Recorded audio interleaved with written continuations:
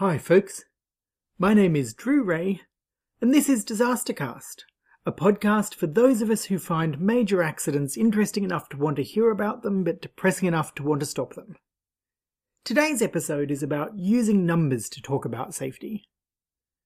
More formally, we call this Quantified Risk Assessment QRA, Probabilistic Risk Assessment PRA, or Probabilistic Safety Assessment PSA. They all mean basically the same thing, trying to turn safety risk into a number. Imagine you and I are neighbours. Late one night you hear a cacophony of hammering, welding and cutting from my front lawn. You awake to the sight of the world's ugliest rocket ship. I've decided to join the private industry space race. And as you stand horrified at the fate of the neighbourhood, at least its property values, I rush up to you with a pile of used envelopes covered in scribbles. Don't worry, I say. It's perfectly safe. I have all the calculations right here. Before you even start to look at the envelopes, you're probably going to have doubts. Clearly this is some meaning of the word safe you haven't encountered before. The first question is one of scope. Do I mean it's safe for me as a business owner? Do I mean it's safe for the people who are going to ride in the rocket, or safe for those living in the vicinity? Have I considered just the immediate acute risks or the long-term consequences of building, refueling and other space industry activities? Have I directly measured the risk at all? Or have I just matched my rocket to some design basis conditions, which specify the correct construction of a rocket to be launched from Florida, but give no consideration to the environmental conditions faced by the north of England? Once we've settled these minor details, you may be interested in my bottom line risk number. Perfectly safe, it turns out, never actually means no risk of harm. It just means that I've decided some arbitrary amount of risk that I consider acceptable, and I hope that you'll consider it acceptable too. So, given all of these caveats, I finally come out and I give you a number. I tell you that the chance of the rocket exploding is 10 to the minus 7. That's code for a fraction with a 1 on the top, and a 1 followed by 7 zeros on the bottom. 10 to the minus 7 is 1 in 10 million. Like most numbers, though, it's meaningless unless you attach units to it. You see, it's a very different proposition if I mean the chance is 10 to the minus 7 per launch, or 10 to the minus 7 per hour, or even 10 to the minus 7 per flight hour. If I only launch once every 10 years, with roughly 10,000 hours in a year, and each launch lasting for a few seconds, then I could claim that a rocket that fails every single launch has a less than 10 to the minus 7 chance of failing per hour. The other fun trick I can do is talk about individual instead of social risk. The rocket blowing up is going to kill you, and it's going to kill me, but we're in a city of 10 million people. So the rocket poses hardly any risk at all to an average individual selected at random. Less than 1 in a million chance per flight, really. Perfectly safe. Do you begin to get the sense that risk numbers are a great way of making things sound safe, rather than checking that things are safe? You have to be a really savvy consumer of risk data, not to have the wool pulled over your eyes by people quoting numbers about risk. Don't worry though, wool blindfolds are perfectly safe, and we've got the numbers to prove it. The idea that we can measure safety risk, and put a number on it, is relatively new. Quantified risk for actuarial purposes has been around for a long time, thousands of years. But even though it seems similar, it's an inherently different thing. If you're running an insurance business, you're interested in expected values. An expected value is just multiplying the chance of something happening by the cost or benefit if it happens. So a 50% chance of winning 2 carats is the same as a 25% chance of winning 4 carats or a 100% chance of winning 1 carat. Over a large population of insurance policies, the actuary asks how much premium needs to be set on each policy to cover the expected payouts. Doing those sorts of calculations not only makes sense, it's an essential part of the insurance business. The calculations work for the same reason that insurance works as an idea. Even though accidents are rare and dramatic for an individual policyholder, they are mundane and predictable at a population level. Once you get to major accidents, though, they're rare and dramatic even for the insurer, and so expected value isn't a good metric. That's why in the early 1900s, most writers about safety management were vehement that it was useless to try to put a number of the safety risk. All of that changed with the early civil and military nuclear programs. When they were building Minuteman missiles with nuclear payloads and electronic launch systems, the public wanted some reassurance that World War III wouldn't start accidentally. Enter the brand new technique of fault tree analysis, adding together all of the little things that could go wrong to create a point estimate of the big kablooey. Within a couple of years, quantitative risk assessment was all the rage, and within a decade it became a staple part of almost all safety analysis.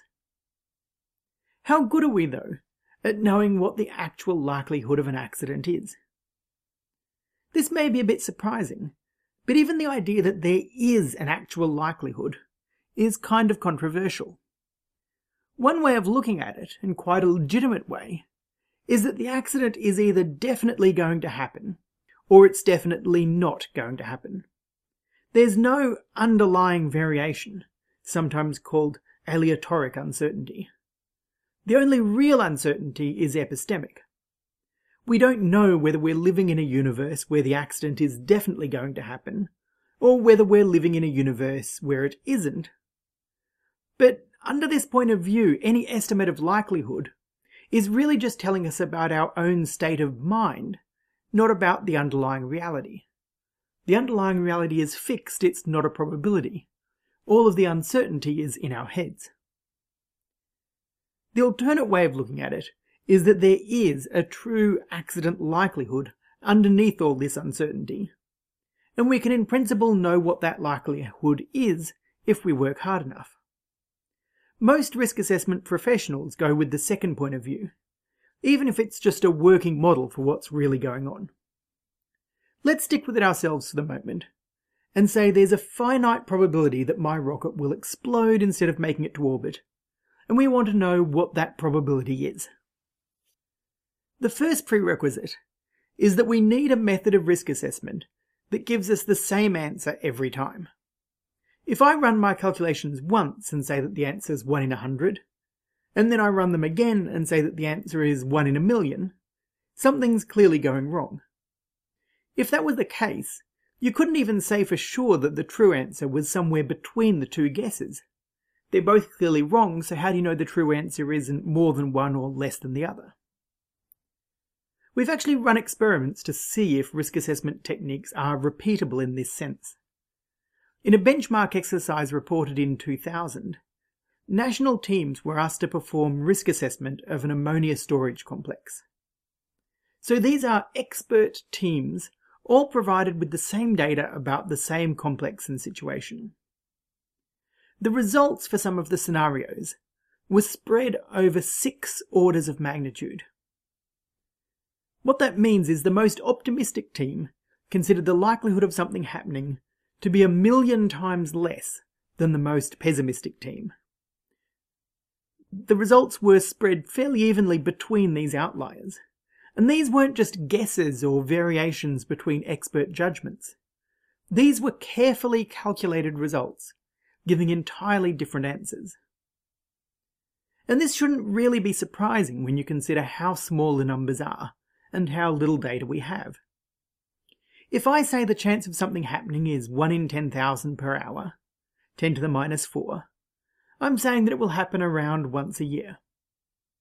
For many safety systems, though, the target isn't 10 to the minus 4, it's 10 to the minus 6, or once in 100 years. That's the combined chance of anything serious going wrong. So the probability of any specific type of event has to be much lower, often 10 to the minus 9, or once in 100,000 years. As a rough rule of thumb, to have good confidence to support a probability, you need to test twice that long without incident. So if I test something for 200,000 years and nothing goes wrong, then I can fairly say with confidence that the chance of something going wrong is less than 10 to the minus 9. So obviously, safety by testing is never going to get us numbers this good. To get numbers as low as 10 to the minus 9, or even as low as 10 to the minus 6, we're going to have to rely on analysis and calculation rather than testing. But there's nothing magical about safety analysis.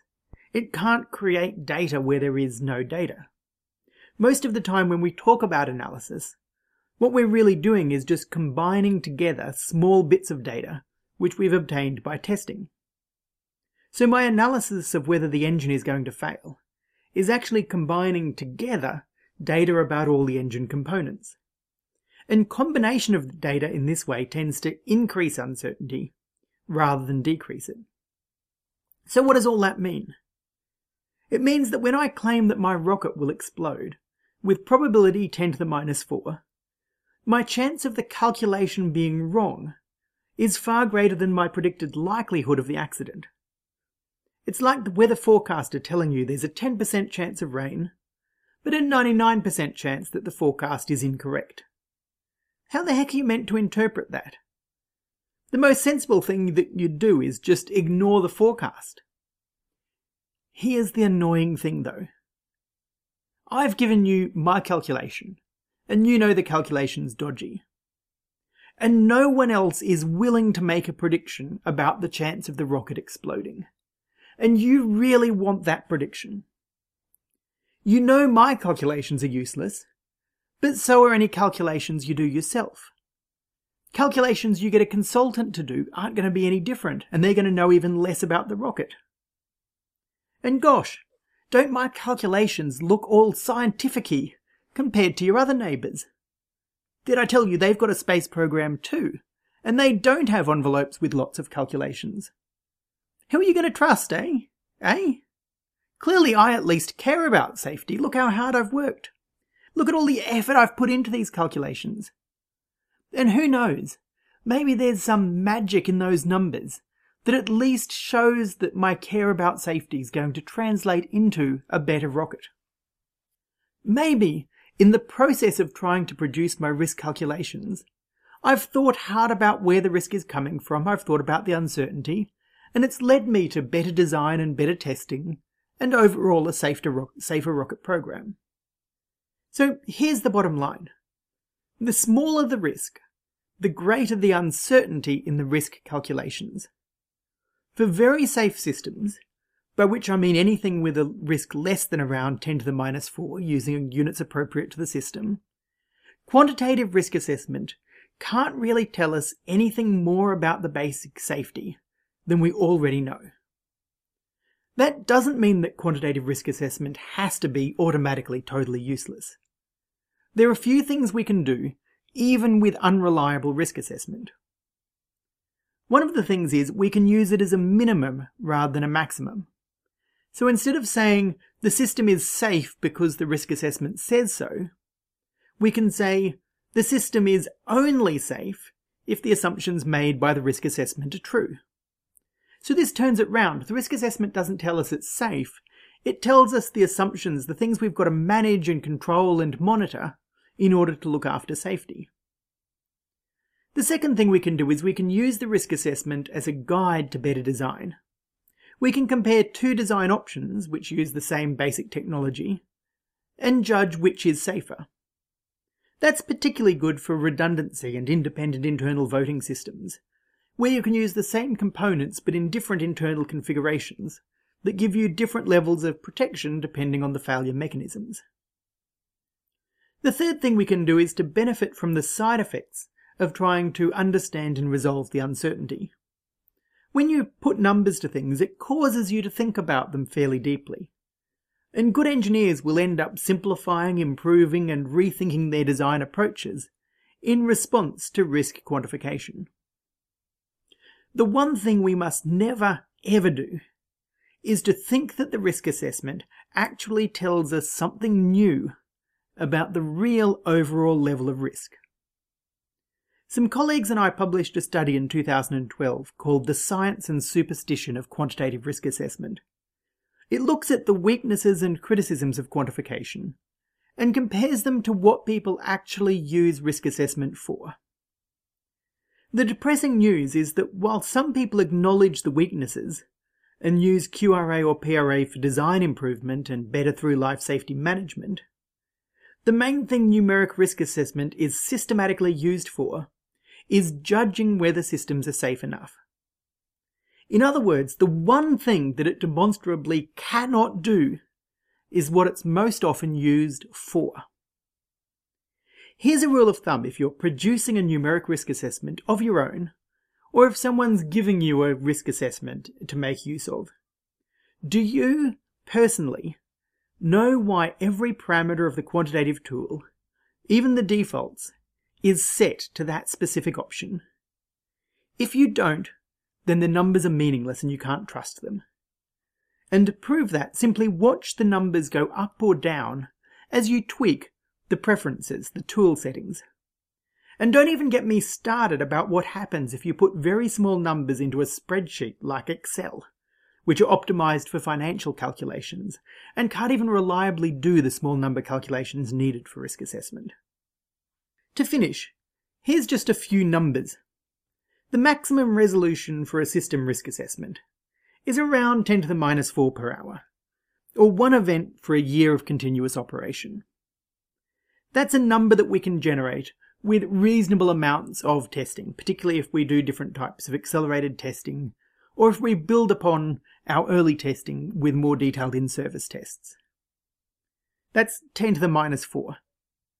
Civil passenger jets run at around 10 to the minus 7 per flight hour, with an individual aircraft having an accident once every 4,000 years, or 4,000 aircraft having an accident once a year. So they achieve a level of safety well above what our techniques are really capable of measuring, which does raise some rather interesting questions about the usefulness and contribution of the measurement techniques. In civil aerospace, individual hazards are set targets of 10 to the minus 9, which is achievable as a level of risk, but it's ridiculous as a level of risk measurement. Safety researchers like to play a bit of a game with the most ridiculous claim they've ever encountered. My personal record is around 10 to the minus 30, but I've indirectly heard from other people of cases of 10 to the minus 44 and 10 to the minus 72. And yes, that second one does predict that the system is unlikely to fail before the heat death of the universe. And yes, the system had already failed at the time the risk assessment was made. Twice. If you're engaged in risk assessment, either as a producer or a consumer, it's worth getting up to speed on the many ways that risk assessment can go wrong. A good starting point might be our 2013 paper, Fixing the Cracks in the Crystal Ball, a maturity model for quantitative risk assessment.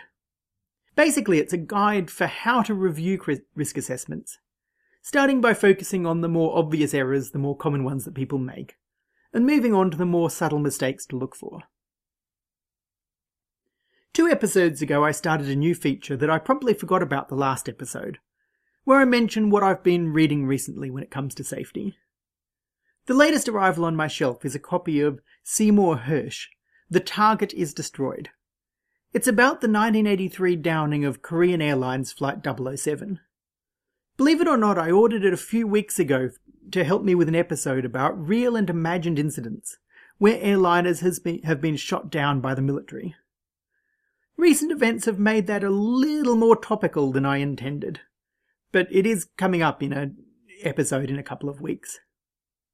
I've also reread a pop science book by Joseph Hallinan called Why We Make Mistakes. If you're after an easily digestible overview of research into cognitive biases and why human error is a symptom rather than an explanation, then Why We Make Mistakes is a good choice. It's easy to read, it's chock full of real-world examples, as well as fair summaries of lab experiments. I've also been reading the 400-odd page fault tree for the Deepwater Horizon blowout preventer. That's one on my recent reading list that I wouldn't recommend as either interesting or enlightening. The mere fact that it exists, though, says something about the role of safety analysis in the lead-up to accidents. The work we've been doing in that area is still being peer-reviewed, but I'll let you know when it's available for general reading. And that's it for this episode of Disastercast. Shout-outs to Hope and Stuart for your recent comments and encouragement. Thanks also to those who came along to the Accident Tales talks at Teesside and Sheffield. Teesside was lots of fun. Sheffield's actually tonight at the time of recording, but I'm really looking forward to it. The next couple of weeks I'm going to be down in Brisbane doing some preparatory work for the Certificate in Safety Leadership that we're setting up to start next year. So if you're around in Brisbane and you'd like to catch up or hear more about the upcoming course, then send me an email. You can find details to contact me as well as further information about this and other episodes at disastercast.co.uk. Till next time, keep safe.